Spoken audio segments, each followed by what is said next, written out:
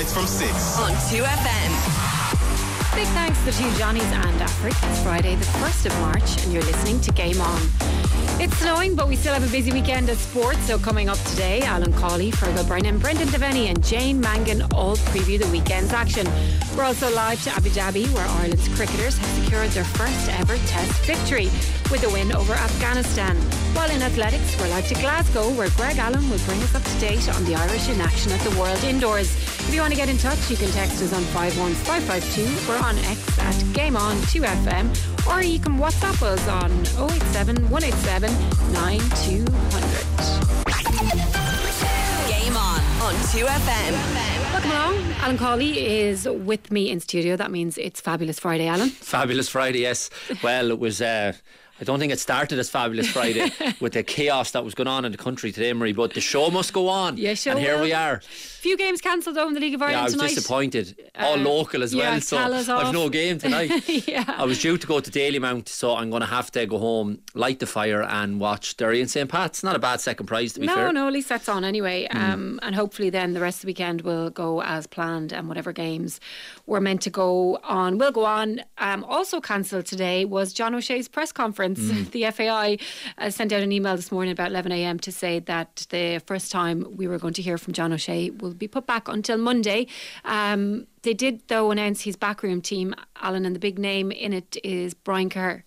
Yeah, it's brilliant, Marie. I suppose I haven't been chatting to you since John was announced himself, so I was delighted to see that as well, especially I suppose with the messing that's been going on in recent times over the fact of them trying to chase the permanent manager and all the uncertainty that shrouded that. So John O'Shea was always there and available, that they could have put him in place weeks ago, but he's there now for the next two games, and I think the hunt is still going to go on. Now, it was strange when they came out during the week also and said we will definitely have an appointment by such and such a date.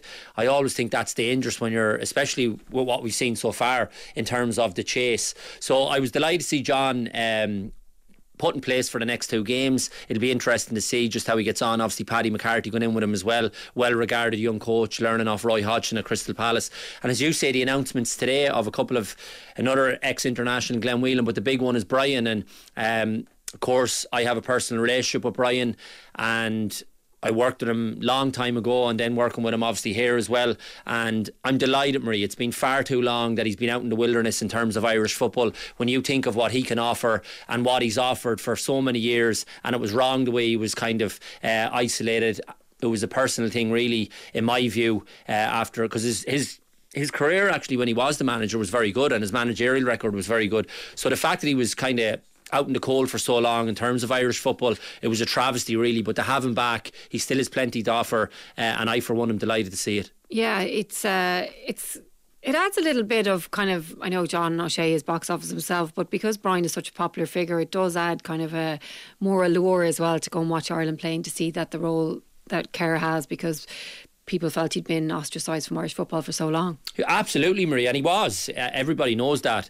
So to have him back is absolutely brilliant. He'll be there it's very much a support role really for John. Obviously he'd have a close relationship with John O'Shea as well, having managed him, and like he has a close relationship with all the lads that he would have managed over the years, and to hold him in such high regard, and he has such a massive amount of respect with all those former great players. So the fact that John actually went to him as well and wanted to get him involved, I think it's brilliant, Marie. And as you say, the fact that he is there adds another little layer to it for all us that are interested, because the one thing with Brian as well that you get, and it's not just the international team, he cares, and that's what we want to see, Marie. We want to see people there who care, who want to put Irish football in the right footing, in the right place, get it, I suppose, on the right track, if you like, to succeed.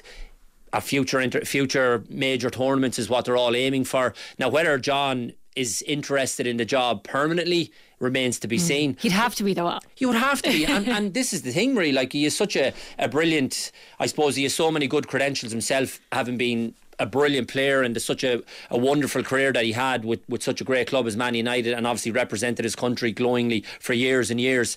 If he does well in those two games, I'd have no qualms whatsoever about giving John O'Shea the job. People might point to his experience or his inexperience, if you like, but Stephen Kenny didn't have huge experience in terms of, I suppose, high-level football, if you like, as a manager in terms of across the water or international stuff. So neither did Arteta when he took over Arsenal. And I often find with these things as well, Marie, you won't know until they get the chance, and you have to be given the chance. Like everything in life, no matter what job or what role it is, until you're given the chance, we won't know. So the fact that John is in for those 2 games, if they were to go well, I'd have no qualms whatsoever, and who knows, Brian might be there for the long term. Okay, right.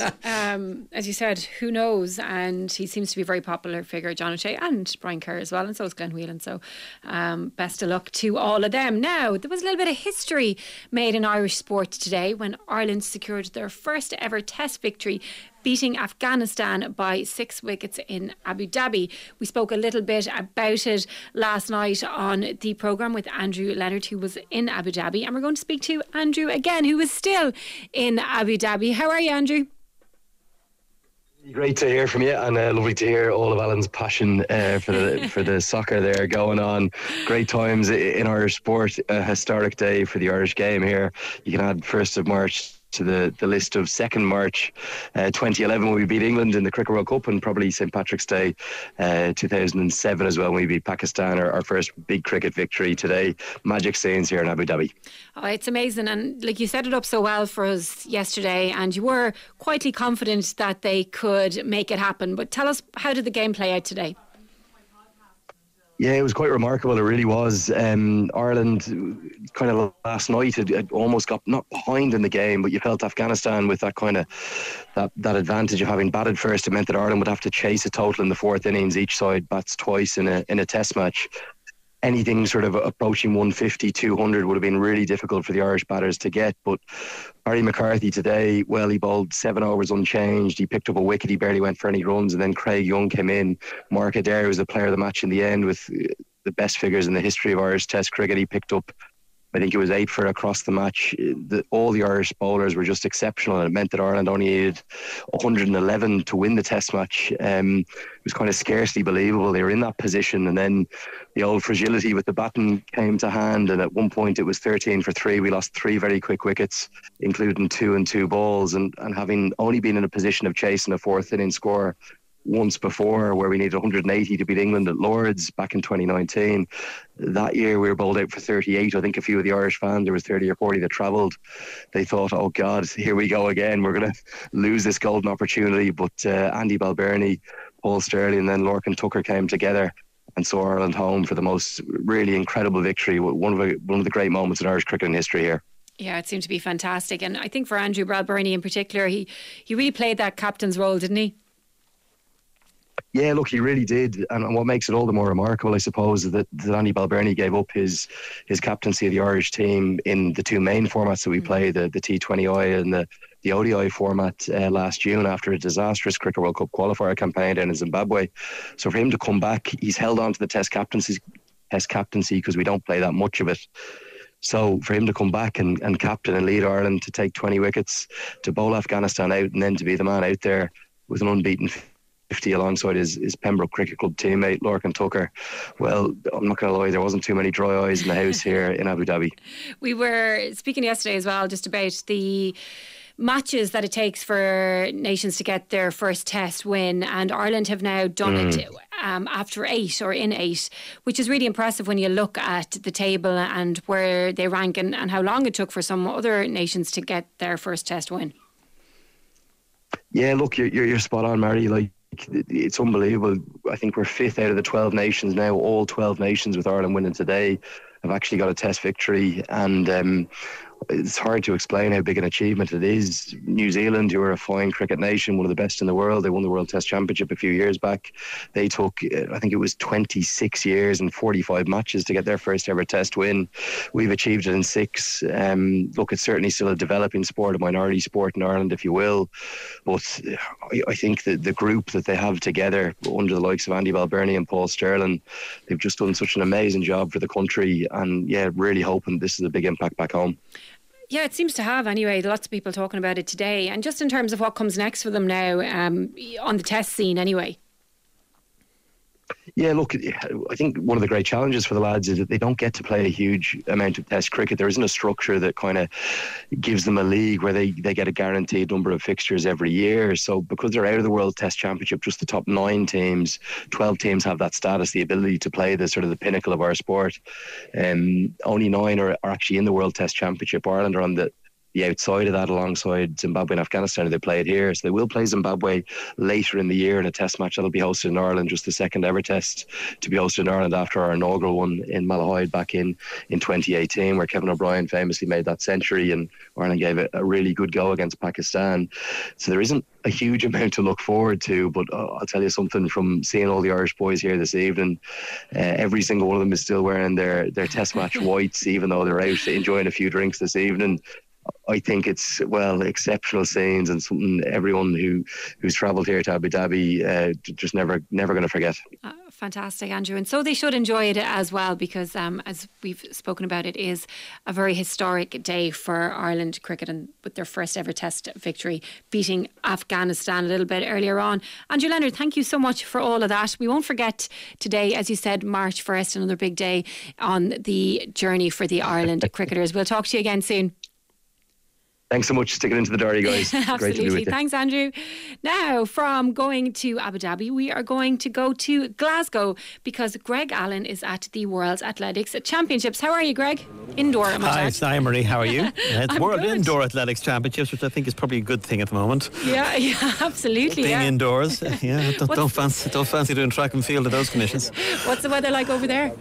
It's actually been a fine day. It's just been an ordinary, cool, crisp winter's day, although we are, I suppose, in the first day of meteorological spring, but it's been, just cold and crisp. No sign of any of that stuff. Yeah, it's a bit crazy over here. Anyway, at least we had the athletics this morning for anyone who was snowed in or didn't want to venture outside, and a very enjoyable morning spent watching, in particular, Charlene Mawdesley, Greg.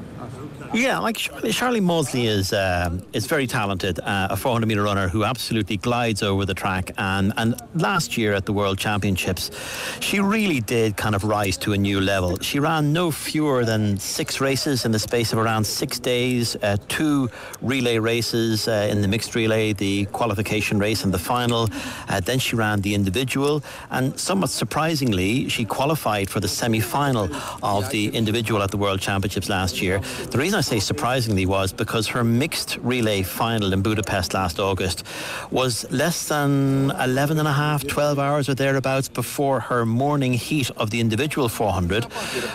So she really did, perform extraordinarily well. And I think it was at that point we started to realise that we have to really look not just at Rashida Adeleke and Phil Healy as 400 metre runners of real quality that we've been producing for the last few years, but Charlene Mawdesley is now joining that sort of troop, and she proved it again this morning. She's really, I think, stopping by at these championships, if that's the right way of putting it, because this is a very complex year for athletes. They have to peak for a European Championships in early June, and then of course the Olympics in late July, early August. So this World Indoor Championships is a third major championship in the year, and some athletes have decided not to run for various reasons, mainly because I suppose it's hard to peak for 3 championships, let alone 2.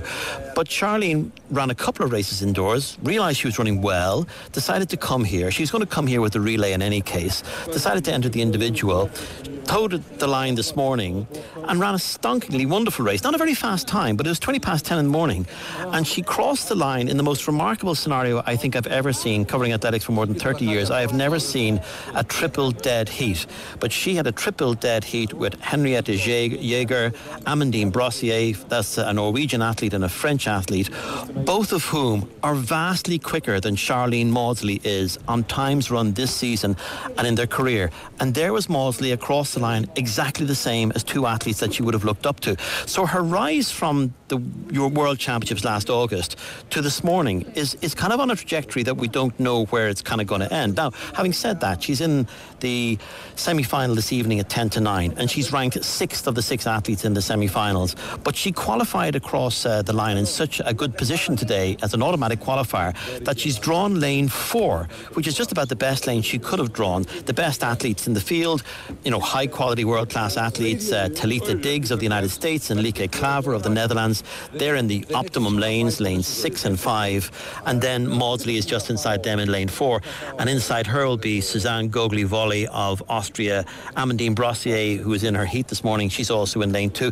But Mawdesley's stature is such that she's improving almost with every championship race that she runs, and I wouldn't put it out of her range to reach the final. It's an unlikely scenario, but when an athlete is improving and they gain confidence, you just don't know where that confidence will end, and she's got an outside chance of making the final, which would be enormous for her. Yeah, it really sounds it. You spoke to her as well today, Greg? Yeah, and after the race, I think it's fair to say that she was absolutely buzzing.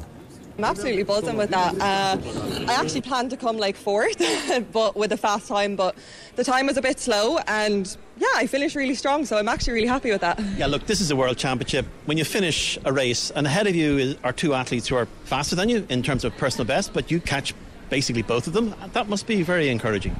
Yeah, definitely. I think I'll just go into the semi-final now and give it everything I have. I've absolutely nothing to lose, and I think I shook a few heads there that they were like, well, she's not meant to be here. But no, I'm actually really happy. I think maybe being a world championship semi-finalist outdoors last August makes them be aware of you now. How much did those 6 races in Budapest at the world championships last year feed into the confidence that you seem to have in your running? Yeah, I think it actually gave me all the confidence I have. I'm going into this evening now being like, oh yeah, just another run, which is absolutely great. I'm really looking forward to it. Usually I'd be dreading it, but I'm buzzing. Yeah, and you kind of picked this up on the way. This World Indoor Championships might not have been a major part of your season, although the relay on Sunday will be. Kind of nothing to lose type of territory, isn't it? Yeah, absolutely nothing to lose and everything to gain, and I think I'm cementing myself in this kind of surroundings right now. It's where I want to be, maybe a little bit better, but it's one day at a time, and it's a great journey to be on. And this evening a PB will be nice, because you've come close to a PB. 51.91 is there to be cracked, isn't it? Yeah, I think I want a PB. If I run a PB, I'll be leaving the championships buzzing. So yeah, that's the aim. It sounds like a plan there from Charlene Mawdesley. What about Israel Olatunde? He was also in action today in the men's 60 metres, Greg. Yeah, Israel Olatunde, if we go back to 2022 when he was the finalist in the European Championships, and of course that created a huge buzz. He was 6th in the European 100 metres final, and then last year at Nationals in indoors just about a year and 2 weeks ago, he clocked 6.57 seconds for the 60 metres, which is world class, but he has been off that standard a little bit since then, and today he did run a season's best of 6.70 seconds, but you cannot give a metre of track away at this level over 60 metres, such a short distance. A metre is a long way in a 60 metre flat sprint, and that's how far off he is from the form he was in last year. Having said that, he finished in 4th place. He was in with a real chance of making the semi-finals until the 3rd last heat, when he was bumped out of these non-automatic qualifying spots. There were only 3 non-automatic qualifying spots, so he was a bit unlucky, and he was only 0.02 of a second, that's 2/100ths of a second off making the semi-finals. So I spoke to him afterwards, but he wasn't too disheartened. I was nervous. I was just watching the other races, seeing if I did enough to get into the semi-final, and I didn't. I came up short, but I have to be proud of that. A season's best. It's not the season's best I kind of wanted, but I can leave this championship with loads of experience and just getting ready for the outdoor season now. Yeah, there's an element of this World Indoors being a stepping stone championship. European Championships, Olympic Games, they are the focus. But where are you in your preparation for those big championships coming up in the summer? I feel like I'm right where I need to be, I guess, considering the season I've kind of had with illnesses and just different obstacles this indoor season, but I'm leaving this in the right mindset, positive and excited for the rest of the season. When you look at the European Championships, that's where you reached the final 2 years ago in Munich, and it generated a fantastic, I suppose, buzz for you and for admirers of the sport to see an Irish singlet in the final of the 100 metres in a European Championship.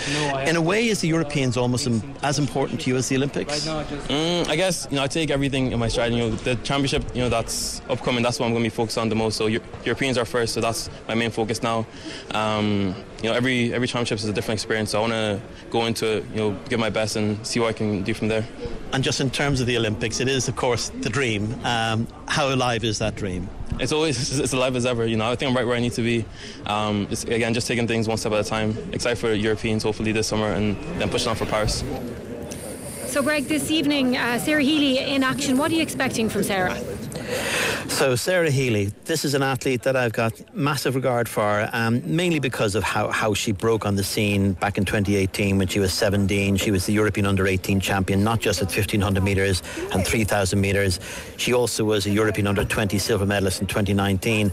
And then, because she's a very high achiever academically, to some degree, she couldn't give, I think, her athletics as much, I think, focus as a lot of her opponents would have been doing, a lot of her opponents being full-time.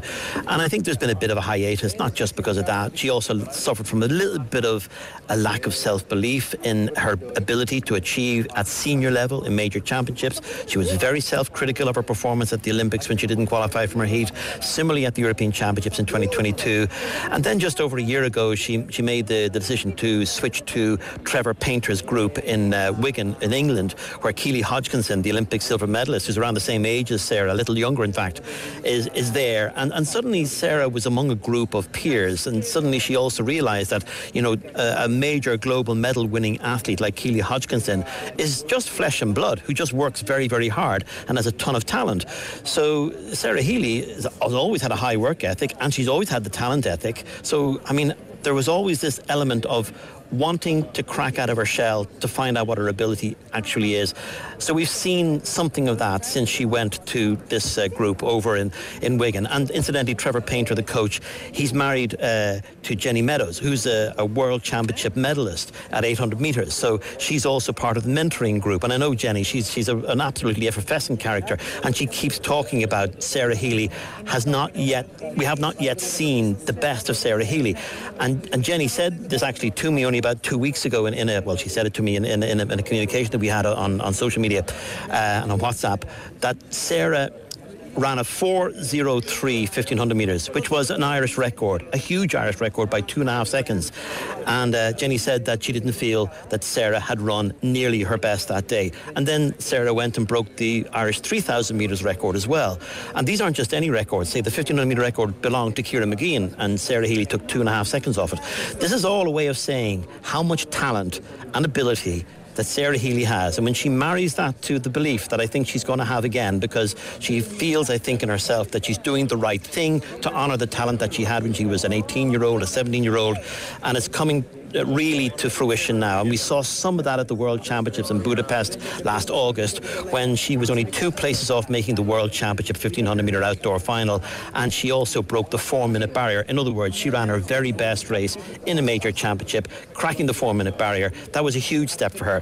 So just to get out of her heat tonight, by the way, and into the final, she has to finish in the top 3. There's an Ethiopian in her heat, Berka Halom, who's 5 seconds quicker than anybody else in the race. She's probably got one of those 3 places nailed down. So Sarah Healy will then be up against the likes of Lucia Stafford and a couple of other athletes, one from Poland, who are very close to her level. So she has to qualify for the final. But if she makes the final, I think she's got top 6 written all over her, and maybe if there's a proper fast run race in the final on Sunday, there's a chance of breaking that Irish record again. And I think it's possible by the end of this weekend, and I don't want to spoil things and put the kibosh on things and speak too highly of Sarah Healy, but I believe she's special, and I think she might prove something of that this weekend. And so, Greg, what about the rest of the weekend? What should we look forward to? Well, Sarah Lavin is special. We know that. She's one of the great stories of Irish athletics. A relatively late bloomer by comparison to the talent that she had just over 10 years ago when she was a silver medalist in the 100 metres hurdles at European level, at European junior level. Sarah Lavin is now Miss Consistency. She's incredibly consistent. She's run 9 races this year under 8 seconds for the 60 metres hurdles. Every time she toes the line, she's competitive. She's a huge championship performer. She was a world indoor finalist, a shock world indoor finalist 2 years ago when she was completely unranked to do so, but made it into the final and finished 7th. And also in 2022, she made the European Championship final in which she was 5th. And she's been in fine form this indoor season. Lots of sub-8 second clockings, which is the mark of world class. She's bearing down on Derval O'Rourke's record of 7.84. She's got to 7.91. That's her PB from earlier this winter. And I think she needs to crack that 7.84 to have a chance, I think, maybe not a chance, but to be sure of making the final. And if she makes the final, Sarah Lavin is such a competitor. The only problem is that the event that she's competing in, the 60 metres hurdles, is one of the hottest female events on the track right now in terms of depth. So just to make the final would be a huge achievement for her. The relay squad, which is Phil Healy's been added to that relay squad from the team that finished in the final of the World Championships in Budapest. That relay squad's got a great chance of making the final here because Charlene Mawdesley is in flying form, we've seen, and she's the star of that 400 metre squad. Goodness knows if Rashida Adeleke was here how well that 400 metre squad would do. But even without Rashida Adeleke, the squad reached the final of the World Championships in Budapest. So that has to be their goal when they go in the heats tomorrow. But also Roisin Flanagan will go in the women's 3,000 metres. That's a very tough race for her to progress because it's laden with World Championship Ethiopian talent. And I think, if we get a finalist in Sarah Lavin, a finalist in the relay, and a finalist in Sarah Healy, beyond that will be gravy, as they say. Sounds good, Greg. Looking forward to watching all that and chatting to you over the weekend as well. Thank you so much for joining us. We're going to take a break, but before we do, I want to tell you about our competition, the competition that's been running all week. So Game On has been teaming up with Energia to give away some fantastic prizes. You could be roaring on Ireland in the women's rugby at one of their home games in this year's Guinness Six Nations. We've match tickets, spending money and more to give away across the week. Don't be half a fan. Think of the possibilities and get behind the Ireland women's rugby team. On this evening's show, you could win a family set of 4 tickets, a €300 hotel voucher so that you can make a weekend of it. Plus, we're including €200 spending money for games against Italy, Wales or Scotland. To be in with the chance, answer this question. True or false? The Ireland women's rugby team won the Six Nations title in 2015. Simply text the word Energia along with your name, answer and email address to 51552. And as always, RTE competition terms and conditions apply. Do see 2fm.ie for details. 2FM. Now, welcome back. Alan Cawley is with me in studio and Feargal Brennan joins us all the way from Merseyside. How are you, Feargal? Can you hear us, Feargal? Yeah, I can hear you. Hello. Great. How are you? I'm good. We were talking a little bit earlier, Fergal, about John O'Shea and his new coaching ticket, which is great. We're delighted that he's in for the couple of games anyway to start. But just in terms of what the perception is of kind of the job that he's done as he was in and around other teams, being an assistant, learning his trade and stuff like that. Have you heard much about him? Bits and pieces are generally quite positive. I think he has a lot of credit in the bank from his playing career. Obviously, he's been connected with Manchester United and Sunderland and Stoke and Reading in terms of his coaching CV. And I think there's not a huge body to work with in terms of players and things that they would have to say about him. It's very much just piecing little bits and pieces of information together. But I think in terms of his reputation and what he'll bring in the March window, what is to come after that, we're kind of back to trying to guess what's going to happen after that. We don't really know, but I'm looking forward to it. I think he's the type of person that's almost perfect for this position to come in. There's a bit of negativity and uncertainty surrounding the situation at the moment. He's someone that the players will know well. He'll command a lot of respect. There's obviously a lot of young players that will be looking up to him in terms of his playing career, particularly at Manchester United. And it is just a wait and see in terms of what happens next. And the news, obviously, earlier today of the additions that have been brought in, it's just a kind of wait and see. And I think then after the March window, we'll have a clearer picture of what the plan is. Yeah, it's. I think a lot of people are wishing him well and hoping that it goes the way he wants it to go anyway, and who knows after that. He's very well liked, John O'Shea. He is liked, isn't he? Extremely well liked, yeah. I don't always think that's a good thing, though. Well, I think, in his case, I think. Do you know what I mean? Like, if you're too nice. Yeah, well, I would agree. Yeah, I would agree with that because you can't please everyone, and sometimes when people are nearly too nice, it's too good to be true. Nearly. Look at me, finding fault. Here we go. No, it's not the case with John. Believe me, he's a really good fella, and I think, as Feargal said, the credibility that he's built up as a player, but he has that likeability factor as well, and the fact that he was at such a brilliant club for so long, so reliable, dependable. Ferguson would always call on him in different stages throughout the season, big games, even though it almost seemed at times he was just like a bit part player, but he was still crucial. And obviously he was such a brilliant servant to Ireland. But yeah, he is. He's he has such respect as well gained from everybody across the water and here as well. He's one of our greats, and when you think of not many greats that we've kind of produced over the years, Robbie Keane, Duff, he's in that category. Shea Given, he was part of that batch and that group that came through, and everybody wants to see him do well. That's what I'm saying about Marie. My general feeling about it is that I'd love to see him stay in charge if things go well, and I don't think many people would be bothered either. I think people would be quite happy with that. Yeah, as long as things go well. Feargal, I think it's going to go well for Liverpool against Nottingham Forest. I mean, on paper, they probably shouldn't really, actually, when you look at all the players that are missing. No Salah, no Trent, Jota, Alisson, Núñez and Szoboszlai should be okay. McAllister, Robertson, Endo, Diaz are coming back, but they'll be managed game time. So if the kids now, you shouldn't be saying this, Marie. Are the kids enough for the Premier League? I don't think there'll be too many kids tomorrow, particularly in comparison to the amount of kids or teenagers or early 20-somethings that played against Southampton in midweek. The small margins are so important here between now and the end of the season, and particularly if Liverpool want to go deep in every competition that they're involved in. And Jurgen Klopp will be managing every minute of every game, speaking to his medical staff, speaking to his coaching staff, and making those sorts of decisions. I think we'll see one or two of the young guns that played against Southampton in midweek, possibly Bobby Clark in midfield or James McConnell. I think they're the areas where probably Liverpool are the lightest at the moment. But I think it'll be interesting when the Europa League comes back. They've got Prague in the last 16. I think we're going to see a lot of those same players playing in the Europa League, because there's so many games that Klopp has to manage between now and the end of the season. He wants to win every competition that they're in, but he really knows that his main guys, his kind of first 15 to 20, they've got to be reserved for the Premier League. And because of those injuries, that's been cut now to probably over 13 players that he's going to be asking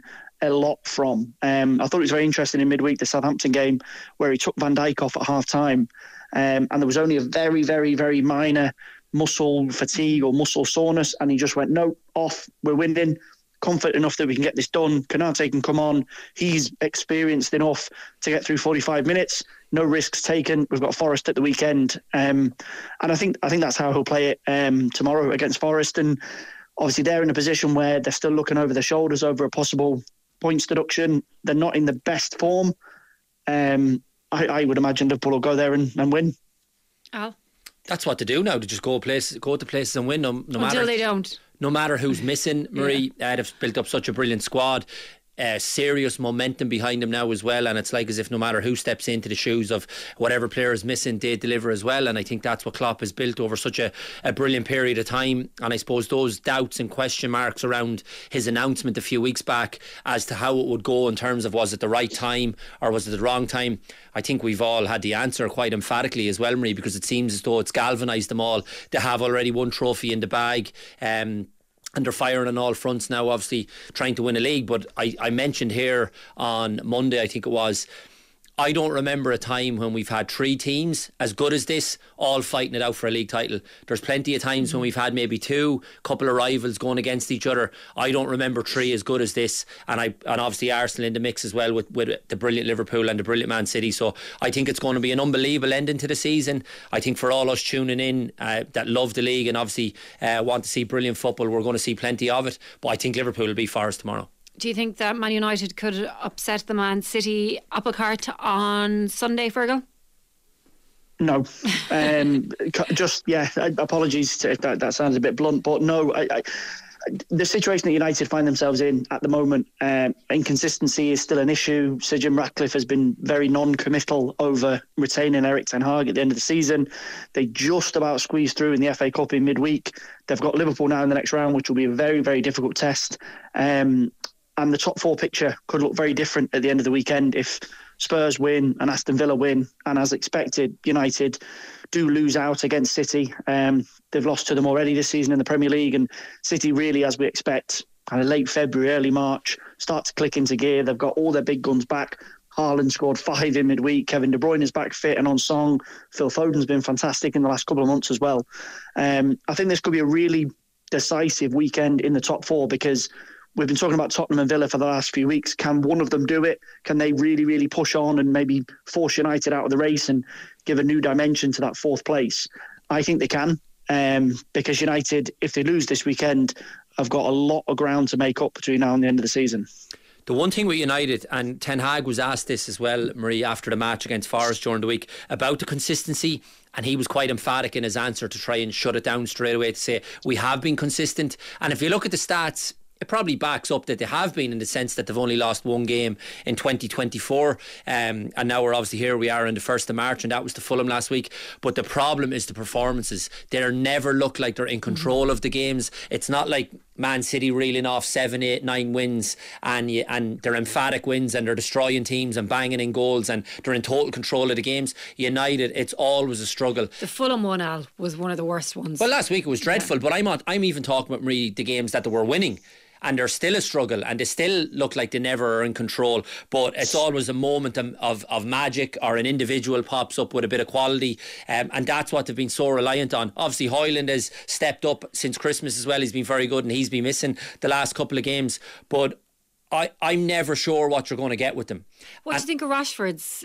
He did a I didn't like it at all with the Players Tribune. Yeah, nonsense stuff. Like, again, about I can take the he can't. He goes around sulking, so he can't take the criticism. And he's proved that as well. Like, and then he's coming out saying he's bigger, and don't question my commitment to this club.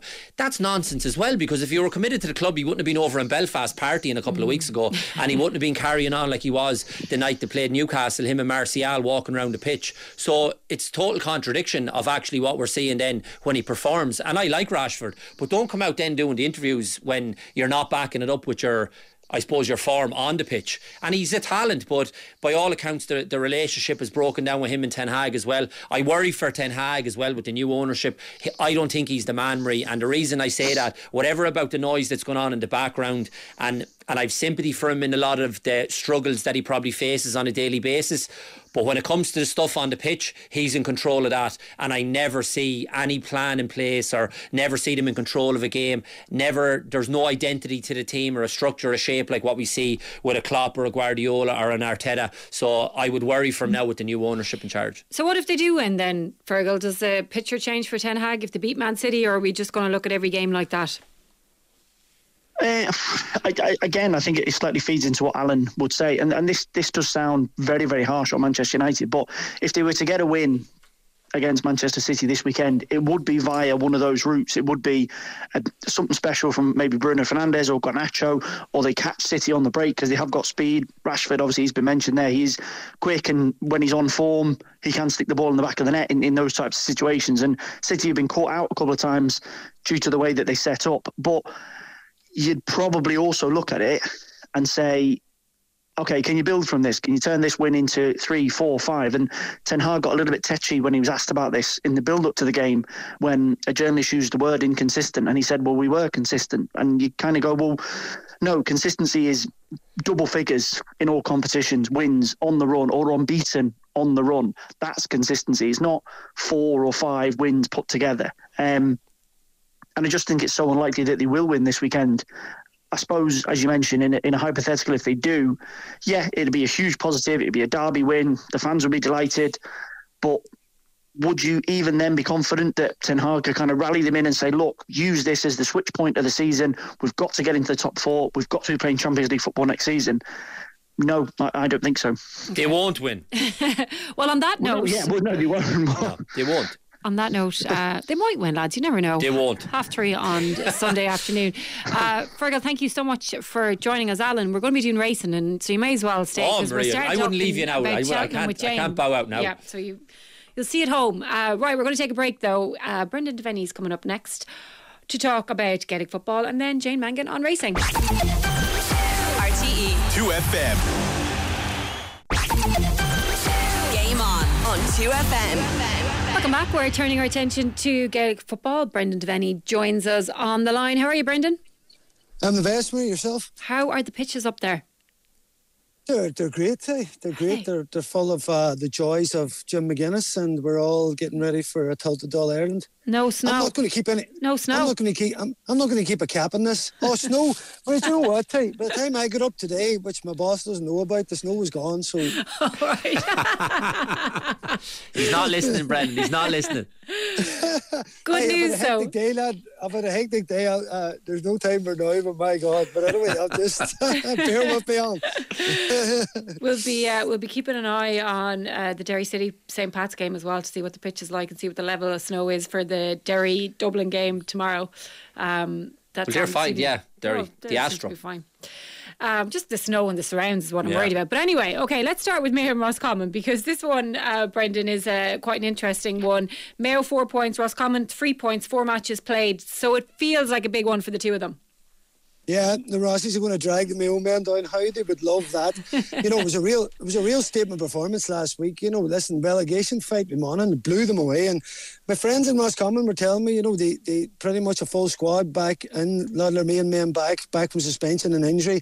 And listen, that was a top class performance. I was in Healy Park watching Mayo, and second half, poor performance from them. And from a position where Mayo, league champs, again, could have seen themselves at the top of the league.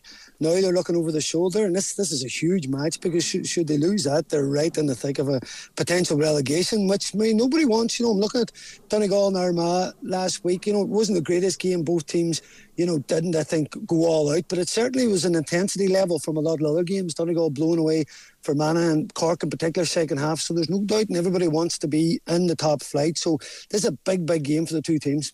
Yeah, it is. They're all starting to feel like big games now. Derry Dublin tomorrow at 5 o'clock. The two form teams in the division. Will we get a cracker, Brendan Devenney?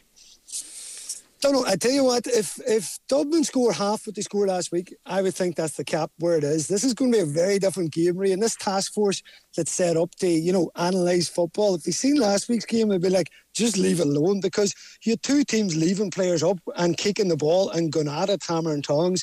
And then you had the brilliance, of course, of Conor Killen, who was superb the week before against Roscommon too. He was unreal. The running of their defence from deep, and, Bugler, Fenton, Small. We've lost Brendan Devenney when he was in full flight. He was in full flight as well. He absolutely was. Might come back to us now in a minute. Looking forward to that Derry and Dublin one, because they're playing such exciting football. Well, Dublin are definitely anyway. And as you mentioned there, Conor Callaghan is in brilliant form as well, and so much focus on him. We have Brendan back, I think, now. Brendan, are you back? Sorry, Marie. No, you're grand. Where were we there? We were talking about how brilliant Conor Callaghan is and was. Yeah, and I was just saying that the supporting cast, obviously, Kilkenny, Fenton, Bugler, Small. I mean, literally the whole team was massive. And again, Dublin under a wee bit of pressure, and I think that's what you get with league games. If you look at Tyrone last week, they had obviously Kerry away and Dublin away they come, Monaghan at home. So they said, right, if we can beat Mayo, then we're staying in the league. Basically, we'll do this. And I think the pressure was on Dublin. No, at home it was Kerry, and they really came out with a statement performance. And I suppose if you look at Derry so far, they beat a Kerry team missing maybe 7 from All Ireland. Tyrone missing a lot of players, weren't going well. Galway missing Comer, Walsh, McDade, etc. So I think this is the first big test from them. They obviously beat Derry at Celtic Park last year in Division 2. Dublin beat them well in the league final. But just the way Derry have been going about games, they've just been taking teams apart, and I would expect them to beat Dublin at the weekend. So what about Kerry and Tyrone then? We saw Kerry had a few defensive issues. Are they going to be able to fix it in time for the Tyrone game, do you think, or that'll be something that'll take more than just a week or so? Well, you have a fella beside you there, he might have been known as the Dazzler himself on the pitch, and I'll tell you what, last week, the Dazzler and Canavan, the two of McCurry and McCann, I swear, Marie, I don't want to get carried away in late February, they were unbelievable. I mean, it was just simply, they were operating on a different level. And poor Coyne and Killen and them at the back, they were just like chasing shadows. So Tyrone always had an opportunity or a chance within them. But Marie, this is a way to Kerry. Tyrone have lost in the last 3 games away to Kerry by a combined total of 50 points.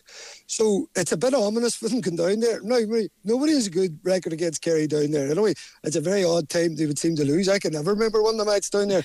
So I can't see. This is kind of like almost like a free shot for this Tyrone team. They're unearthing some new talent. They've lost a few players from 3 or 4 from that All-Ireland team, which is integral. Still defensively a wee bit suspect. They really upped it second half, and when they did, Mayo had no answer. And I'll tell you what, we can't have McCurry playing like that. There's not a game where you don't have a chance I just think, particularly after last week, you're going to get a bounce back from Kerry in terms of that defeat. There'll be a sting from Jack O'Connor. We know the way he manages. He'll be very hurt by the manner of that defeat. So I think you'll see a very tough Kerry team, and they'll have too much for Tyrone. The final Division 1 game is Monaghan and Galway. We know that Monaghan have an ability to be able to claw their way out of the relegation. Will they be able to kickstart that with a win over Galway on Sunday? Yeah.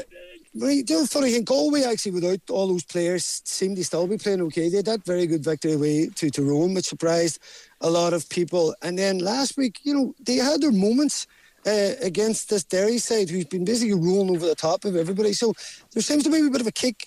My friends in Galway tell me that they came into the league late, that they were pinning all for championship, that they're becoming kind of getting better as the league goes on and goes on. The manner of Monaghan's defeat last week was left you with a head scratcher. How did they pull off that first performance against Dublin? I know Dublin were a wee bit maybe late coming back into it, but still we then expected this Monaghan team to maybe push on. As it is, I think that Roscommon game was basically relegation time, and I think Galway will win that match, and they themselves obviously are desperate for the points. Brendan Devenney, as always, thank you so much for bringing us up to speed on the weekend's action. I hope your boss isn't listening. And tell Brendan I was a dazzler off the pitch as well. Hey, the dance floor. Well, do you know what? Gateway Hotel, Marie here, and I'm actually doing judging a fashion show. Oh wow! So, Cawley, this is the kind of gig that you usually get. Somebody's throwing me one. I was about to say that there's a pair of you in it, and there absolutely is. Thank you so much, Brendan. We'll talk to you soon. Now we're going to turn our attention to racing, and Jane Mangan is with us. Jane, that's a hard act to follow. It is indeed, but fortunately I don't mind if my boss is listening, because I got up at a good respectable hour this morning. Good to hear, Jane, and I wouldn't doubt you for just a second. So Jane, I know that we haven't had great weather, and that's not ideal for horse racing or any sport. So has it affected anywhere, any races, any meetings? It may well have a big bearing on what we enjoy over the weekend. Any outdoor pursuits, it hasn't been. It's quite inclement, isn't it? Didn't it predict the level of snowfall that we had around the Dublin area today? Of course, it has thawed, but it is turned to slush. There is an inspection at 7:30 in the morning for tomorrow's Navan card, and currently Leopardstown, which is due to take place on Sunday, is subject to an inspection as well. So we hope that we might have a dry night, fingers crossed, but it's absolutely Baltic out there as well. So let's hope it'll just all round, the sun comes out tomorrow, because there is a good card at Navan tomorrow. Race 5, the Flying Bolt Novice Chase, won by Indiana Jones last year. There might be just 4 in here, but I'd be hoping that it might be a good one for my dad. His horse Bland's Tower, I think, would be difficult to beat in the race, even though he's giving away £7 to Blood Destiny, who he met off level weights last time in the Killiney Novice Chase at Punchestown. They look 2 talented pairs. They're exciting novice chases who obviously are not going to Cheltenham. And let's see if which one of them comes out on top in the fifth race tomorrow at Navan, if it takes place. The other feature race of the day really is the 4:23, the race 6. 5 declared for that. Won by Annie Second now. Last year trained by Ted Walsh and owned by JP McManus. JP has a pair of them in there this year, fighting fifth and Andy Dufresne. But I suppose the most intriguing runner is the return of Journey With Me, who we haven't seen since April of last year, when he ran in Punchestown and fell behind Fairnilly in Grade 1 company. Before that, he'd run some good races to a high level for Henry de Bromhead and Rachel Blackmore. He's in against the Galway Plate winner Ash Tree Meadow in the ever-consistent Lucid Dreams. But they're the 2 obvious races at Navan tomorrow. There's obviously Leopardstown subject to inspection on Sunday. And the feature racing over the weekend in the UK is up at Kelso tomorrow, featuring the Moore Battle Hurdle. Big handicap with 18 runners, and the favourite is likely to be Under Control for Nico de Bonneville and Nicky Henderson, who endured a somewhat turbulent week with the news of Constitution Hill's work. But credit where it's due, Marie, their transparency in handling this horse and his work is to be commended, because the public seem to be up to date on every move Constitution Hill makes. 12 days to go to Cheltenham, you know. Will he make an announcement on Monday, Jane? It seems so, yeah. He's done his bloods today. They weren't ideal. He's got a chest infection for all intents and purposes, and he's on an antibiotic for the next couple of days. So I'd imagine they'll give him an easy weekend and reassess on Monday. but they will take all next week. I don't expect a definitive answer of whether he's going to participate in Cheltenham or not by Monday. I think they'll have every opportunity to give him a break over the weekend. And a bit like ourselves, when we don't feel 100%, antibiotics can have that effect. And they'll give him an opportunity to build up his health next week and still have, maybe, make it back in time. But the core thing to remember, and I'm sure Ruby's discussed this over the week, Constitution Hill is race fit now. It's not like he's going to get a couple of days off and all of a sudden he's going to be unfit. The fitness work, the core work is done. The finishing touches, it's not ideal. Absolutely not ideal. But the other question we need to ask ourselves is, if Constitution Hill turned up to Cheltenham on Tuesday, a 90% fit or 90% himself, is he still good enough to win? There's every possibility that he would be. Okay. Absolutely, yeah. Right, Jane, thank you for all of that. Enjoy the weekend. We will have a big Cheltenham preview on Tuesday with Ruby, so do tune in for that. Now it is time for our competition winner, our last Amazing Energy Prize of the week. We're going to send someone to one of the Ireland Women's Rugby home games in this year's Guinness Six Nations. Congratulations to Orlin McLaren from Loughrea. You've just won a family set of 4 tickets, a €300 hotel voucher and €200 spending money for one of Ireland's home games in the Women's Six Nations. An absolutely brilliant prize from Energia. That's all we have time for. Alan, thank you. Pleasure, Marie. Yeah, you enjoy your weekend as well. The official chart show with Blonde and Tracy is up next. RTE 2FM.